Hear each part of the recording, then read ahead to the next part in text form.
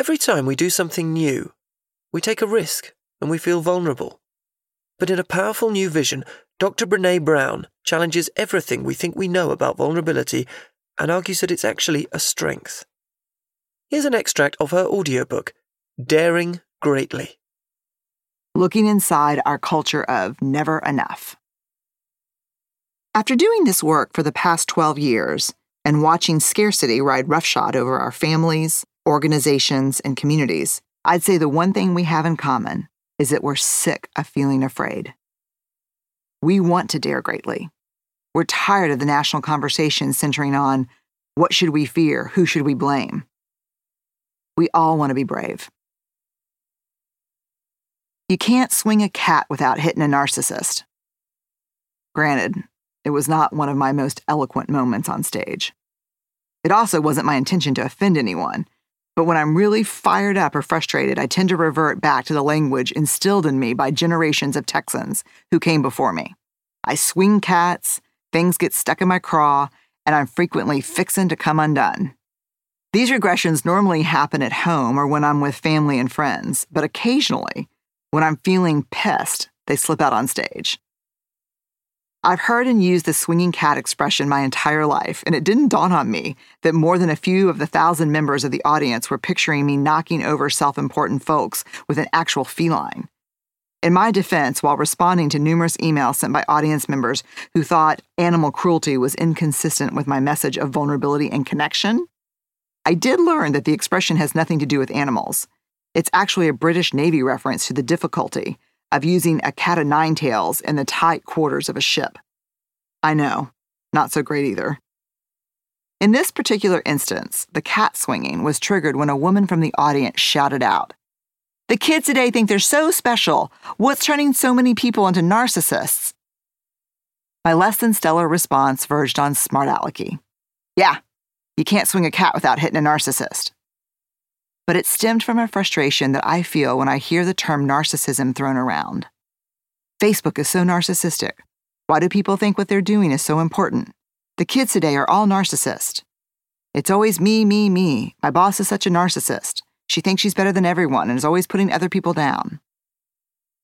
And while lay people are using narcissism as a catch-all diagnosis for everything from arrogance to rude behavior, researchers and helping professionals are testing the concept's elasticity in every way imaginable.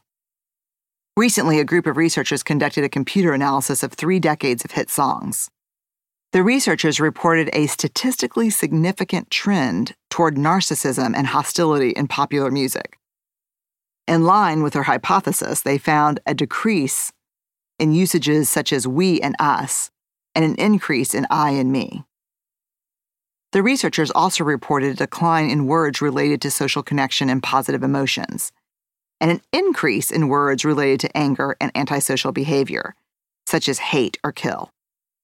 2 of the researchers from that study, Jean Twenge and Keith Campbell, authors of the book The Narcissism Epidemic, argue that the incidence of narcissistic personality disorder has more than doubled in the United States in the last 10 years. Relying on yet another fine saying from my grandmother, it feels like the world is going to hell in a handbasket. Or is it? Are we surrounded by narcissists? Have we turned into a culture of self-absorbed, grandiose people who are only interested in power, success, beauty, and being special? Are we so entitled that we actually believe that we're superior, even when we're not really contributing or achieving anything of value? Is it true that we lack the necessary empathy to be compassionate, connected people? If you're like me, you're probably wincing a bit and thinking, yes, this is exactly the problem. Not with me, of course, but in general, this sounds about right. It feels good to have an explanation, especially one that conveniently makes us feel better about ourselves and places the blame on those people. In fact, whenever I hear people making the narcissism argument, it's normally served up with a side of contempt, anger, and judgment. I'll be honest, I even felt those emotions when I was writing that paragraph. Our first inclination is to cure the narcissists by cutting them down to size. It doesn't matter if I'm talking to teachers, parents, CEOs, or my neighbors. The response is the same.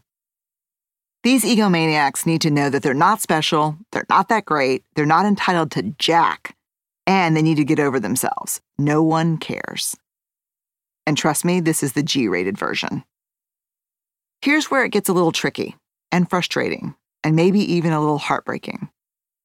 The topic of narcissism has penetrated the social consciousness enough that most people correctly associate it with a pattern of behaviors that include grandiosity, a pervasive need for admiration, and a lack of empathy. What almost no one understands is how every level of severity in this diagnosis is underpinned by shame. Which means we don't fix it by cutting people down to size and reminding folks of their inadequacies and smallness. Shame is more likely to be the cause of these behaviors, not the cure. Looking at narcissism through the lens of vulnerability.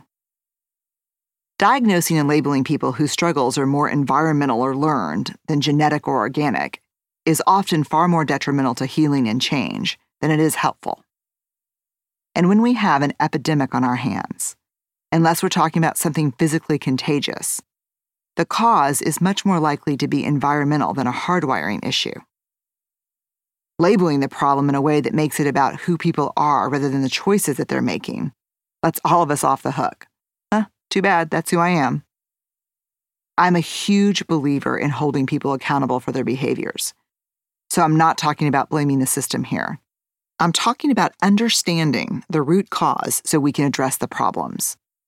It's often helpful to recognize patterns of behaviors and to understand what those patterns may indicate. But that's far different from becoming defined by a diagnosis, which is something I believe, and the research shows, often exacerbates shame and prevents people from seeking help. That was an extract of Daring Greatly, written and read by Brené Brown. It's one of a number of audiobooks from Penguin Audio that are designed to inspire you in all aspects of your life.